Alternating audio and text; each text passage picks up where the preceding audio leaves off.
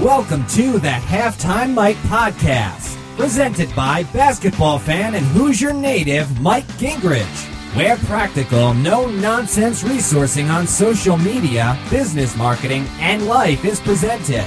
Because the adjustments made at halftime help you win the game in the second half.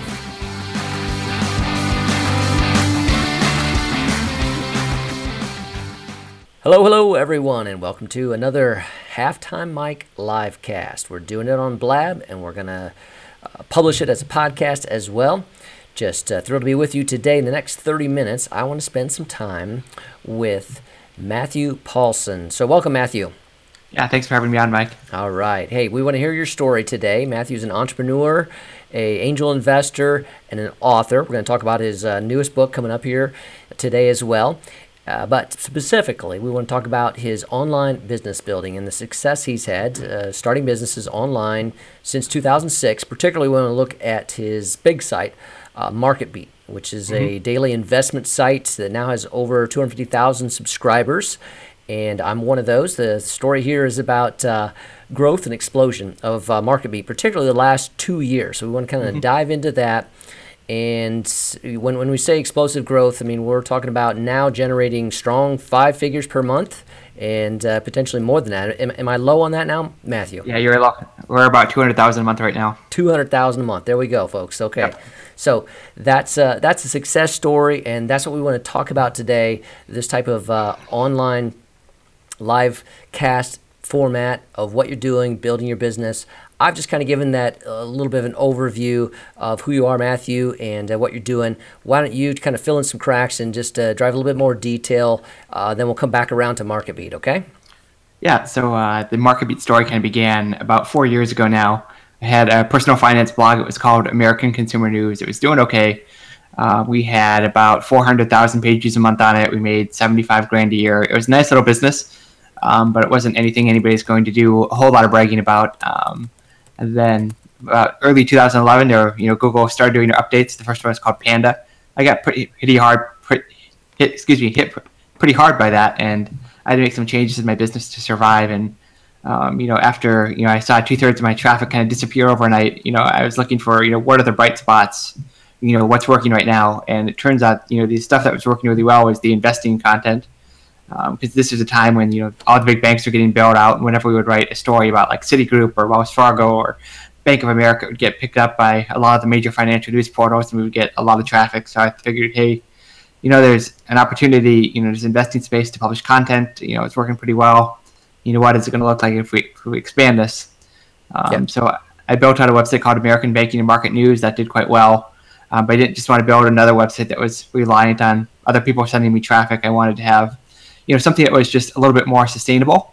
Yeah. So that's kind of where the subscription piece came into play. So I started collecting emails on our website. After doing it for about 6 months, I think we had about 10,000 people sign up in the first 6 months. And now, what year was that for that one? That would have been 2011 when that happened. Okay. Mm-hmm. So after running it for 6 months, we had a lot of people requesting more data, different stuff. They wanted it sent earlier in the morning. They wanted more features, and just stuff I didn't really want to put into something I wasn't getting paid to do. So I created a premium version of that, and that's kind of how MarketBeat Daily Premium kind of came to be. So that was July of 11 when we launched that.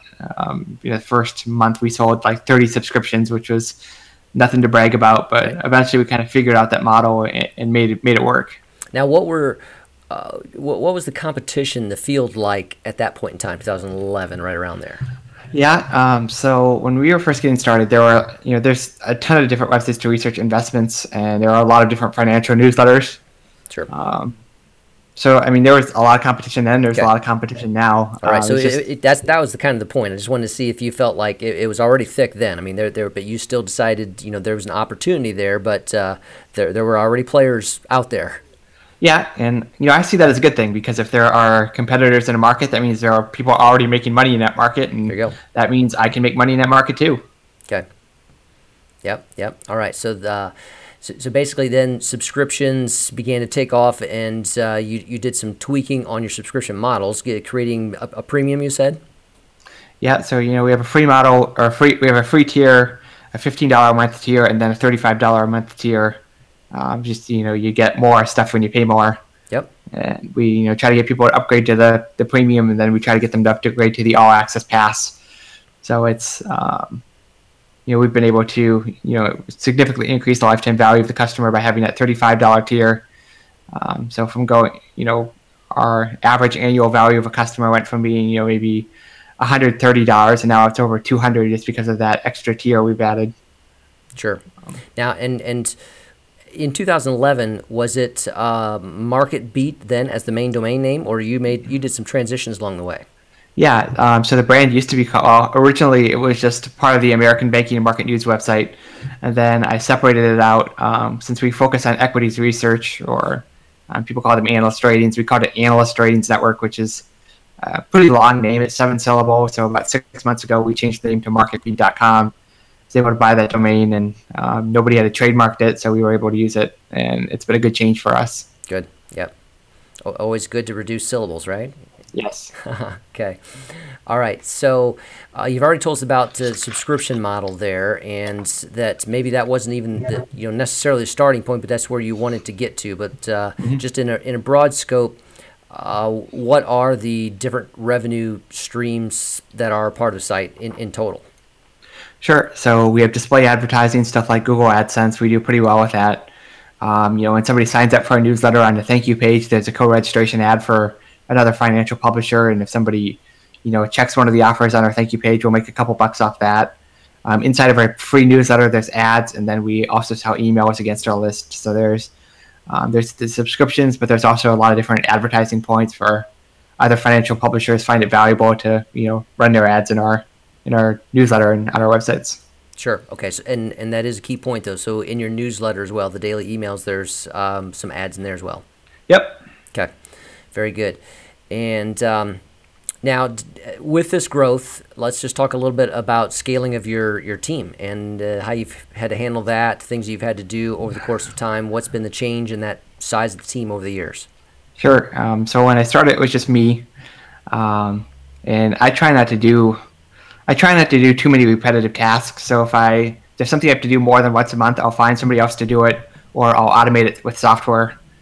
We rely heavily on automation. So as we've grown, I've tried to automate more parts of the business and just be less reliant on, human hands for, things like managing your subscription and just stuff we would normally require a customer service person. But about 2.5 years ago now, I hired a customer service person to just kind of take care of the day-to-day emails that we get for people that have questions about their account or about our service. So that was kind of my first hire, and then I hired another person about 3 months ago to do some writing for me, and then to do some just graphic design work and some web work as well. Okay.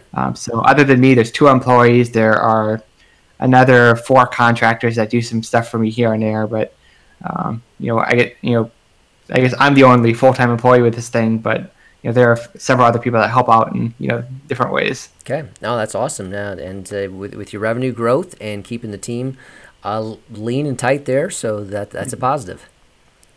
Yeah, I mean some of it's I don't really want to have a big team. I don't want to have an office with employees. It's not really the lifestyle I want to live. So there's some certain things we can't do because of the size of the team that we want to have. Like we can't do our own advertising sales because that would require a full-time person or maybe 2 full-time people. We can't publish a lot of original content because I'd have to have a lot more writers and a bigger team, and that's just kind of a choice we've made. Is I don't want to have a big office with a team, and I'm okay if there's some things we can't do because of that. Yep. So your content, you said automation pieces, so you've been able to tap into some content sources and feeds, that type of thing, to be able to generate your content? Yeah, so kind of the basis of our newsletter is that people can subscribe to different stocks. So if you're interested in General Electric or Bank of America or whatever, you add that to your watch list, and then we'll give you updates about that stock in your newsletter. So we have probably about 40 different data feeds that we compile, aggregate, and we split it based, or we cut the data out based on the stock ticker. So you subscribe to Bank of America, whenever anything related to Bank of America happens, it'll show up in your newsletter kind of at the top. Okay. Yep. And how does that work for content on the site where those feeds might also be content that's published on some other site? How do you rank well for those terms, or is that not necessarily a goal? Yeah, so we link out to a lot of different websites. We have some partners, and then just people. I mean, we'll link to the Wall Street Journal or whoever else, and nobody seems to mind about that. And organic SEO isn't a big traffic generation strategy for us. Okay. We've never relied on that. We try to focus on other things that work particularly well in the financial industry. Yep.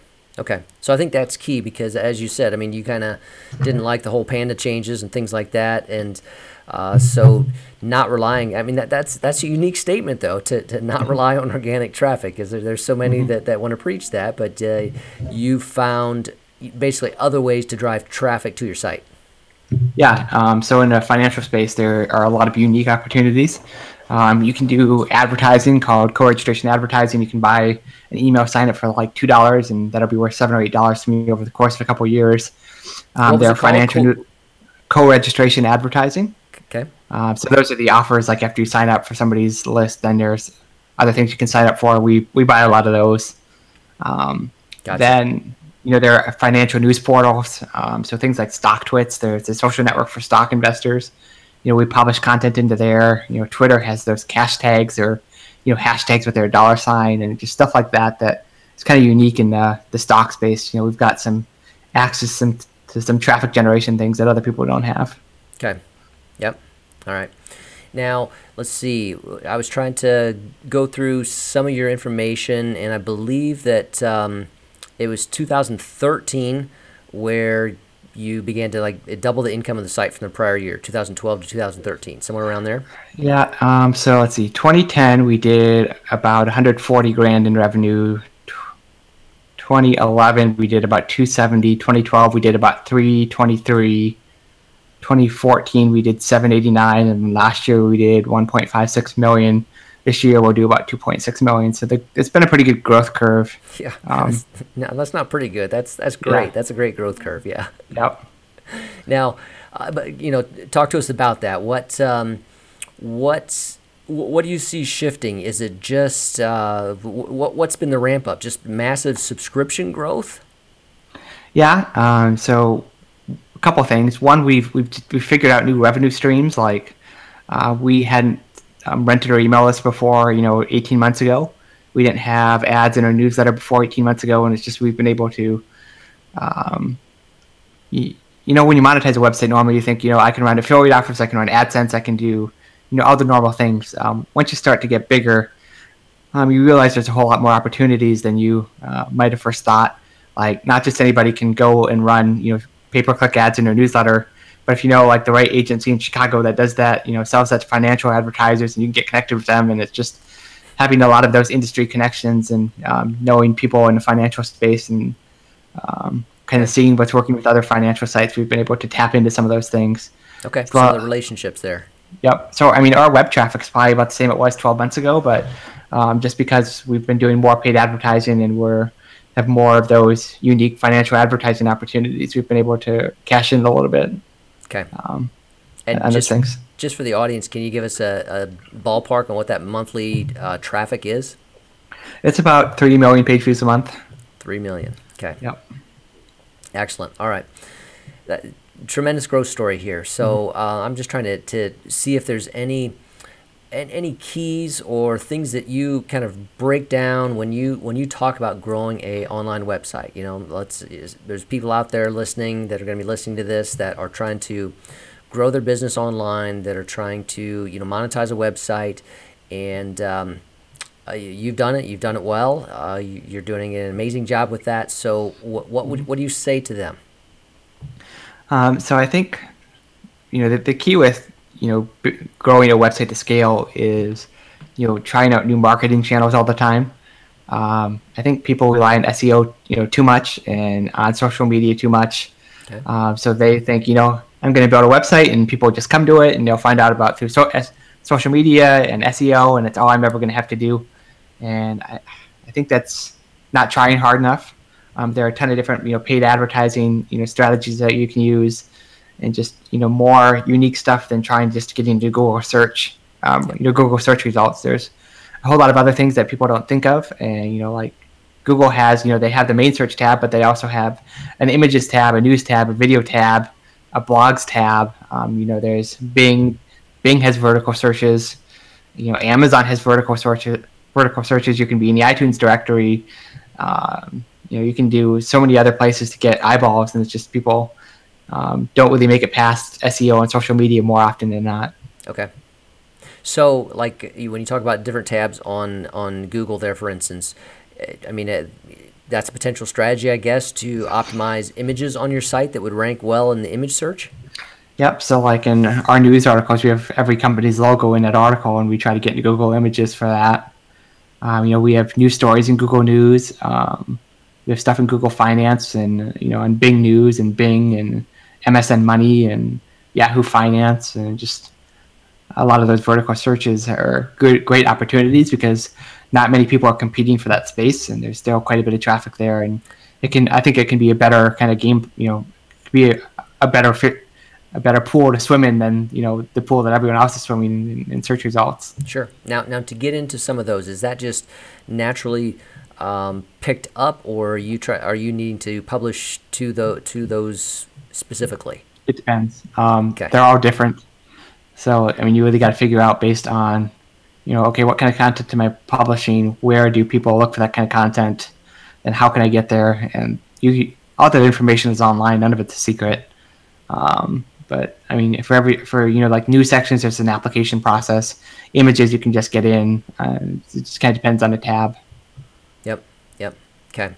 All right. Why don't we dive into your books now? And I know that you have a new one coming out, and so I want to spend the most time on that one. I don't know if you want to talk about the other one a little bit first before you dive into what's coming out. Sure. So last year I published a book called 40 Rules for Internet Business Success. And that was basically the principles and strategies that I've used to build a 7-figure business from scratch. So there's, a lot of different things in there. One of them is to, don't be, one of the rules that I like is to not be a franchisee of somebody else's business model. So like, how many people are there that have copied Pat Flynn's business model and tried to be, an online business expert and, made money with affiliate marketing. And I don't know if anyone's succeeded quite to his level. But because when you copy somebody like that, you don't really know what makes them successful. You copy what you see, but you can't copy what you don't see. So it's like you can't copy somebody else's personality. You can't copy what's going on behind the scenes, and it rarely works out to copy somebody else's business model or just kind of do the exact same thing that someone else is doing. Right. You think how many business interview podcasts came out right after John Lee Dumas did got popular with Entrepreneur on Fire. It just you can't do that. You got to do your own thing. Okay. So there's 39 other rules just like that of stuff that I've kind of figured out over the last 5-10 years, and there's some good stuff in there, I think. Okay, excellent. And tell us what's coming out. And I'm correct, it's not live yet. Is that? Yeah, well, it's live, but the official launch is September 30th. Okay. But it's called Email Marketing Demystified. And that is kind of a step-by-step plan for anybody to implement email marketing in their business. So we talk about how to get opt-ins, how to write an autoresponder series, how to write email copy, how to monetize your email list, how to make sure your email stay out of the spam folder. Just anything you'd want to know related to email marketing will be in that book. I tried to make it a very end-to-end comprehensive. Anything you would need to know about email marketing is going to be in there. Okay. All right. Very good. Yep. And obviously, email marketing has been, was I off on your subscriber list? You're well over 250,000 now? Yeah, we're at about 270,000 as of right now. And then, about 3,500 of those people, pay for the premium subscription. Yep. Wait, say that one more time. What percentage? It's about 1%, or maybe 1.5%. Yep. It's not a big number, but out of those 1.5% people, we make 500,000 in subscriptions every year, and then you've got the people that don't buy. We make money off advertising when they click on a link or anything like that. Right. Okay. Excellent. Now I kind of want to go back to the what was it? The co-marketing. You said that so somebody can sign up on another list, and then your offer, to sign up for yours might be after that. Yep. So it's called co-registration marketing. Okay. So if you go to marketbeat.com and you typed in an email into the opt-in form, you can type in a fake one. I don't care. You'll see an offer for something else, and if you click on that link, I'll make a couple bucks. And there are a lot of other financial sites that do that, but it works in specific verticals better than some others. Like in the survival niche, it works well. In the internet marketing niche, it works well. In finance and travel, I think it works well. But there are a few different networks that do that. If it's something you want to learn about, there's a guy named Tim Berkwin that runs a company called After Offers. He used to be the guy that ran Podcast Expo. He's a good guy to go track down and ask him about it, because he knows more about that industry than I do, and I've worked with him, and he has a great network. What was Todd? Tim Berkwin. Berkwin is Bourquin, and the site is afteroffers.com. Excellent. All right. Great. Well, let's see. So, Email Marketing Demystified is coming out September 30th. All you want to know about that. And so it sounds like you're kind of getting into a routine of book writing. You got something that's in the wings, or can you talk about that at all? Yeah, I'm probably going to write another book next year. I think what I'm kind of zeroing in on is kind of a guide to, almost like a personal finance book, but only written to entrepreneurs. I've seen in the last 6 months there's been a lot of really bad investing advice that's going out geared toward entrepreneurs. I mean, you think about Tony Robbins' new books, Money Master the Game, where he tells people to go out and buy whole life insurance. And I was part of another class where the guy who was teaching it had like $30,000 or $40,000 in his brokerage account, but he thought he knew enough to teach people about investing, and he was telling people to do crazy option strategies and just do a mix of commercial real estate and dividend stocks, and none of it really made sense together. And it's just, why is there so much bad advice out there from entrepreneurs, other entrepreneurs related to money? And maybe there's an opportunity in that space to, spread some truth into that discussion. Like, I think as entrepreneurs, we always look for a bigger, better deal. We look for something that, it's like something that not everybody has the opportunity to do. And when you go looking for those things, sometimes you find them, and then they turn out not to be quite as good of a deal as you think. Yep. So that's a space that's interesting to me, and might be what I write about next year. Okay, excellent. Now, I thought another unique aspect is it seems like maybe it's a way that you give back is with the contest tool for, was it? You mean GoGo Photo Contest? Dog Rescue? Yeah, it's called GoGo Photo Contest. GoGo Photo Contest? Yep, so we help animal shelters raise money.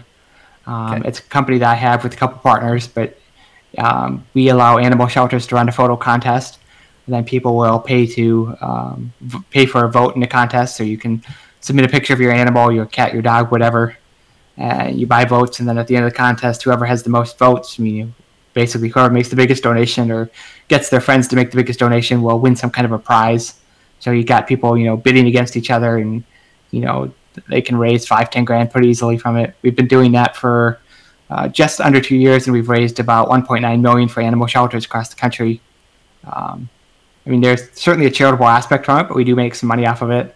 We keep about, I think, 9% of the proceeds. So, I get a check for 10-15 grand every quarter, and it's a nice little business that we have together. Sure. Awesome. Yeah, and that sounds like, again, one that's kind of built and runs itself in many ways.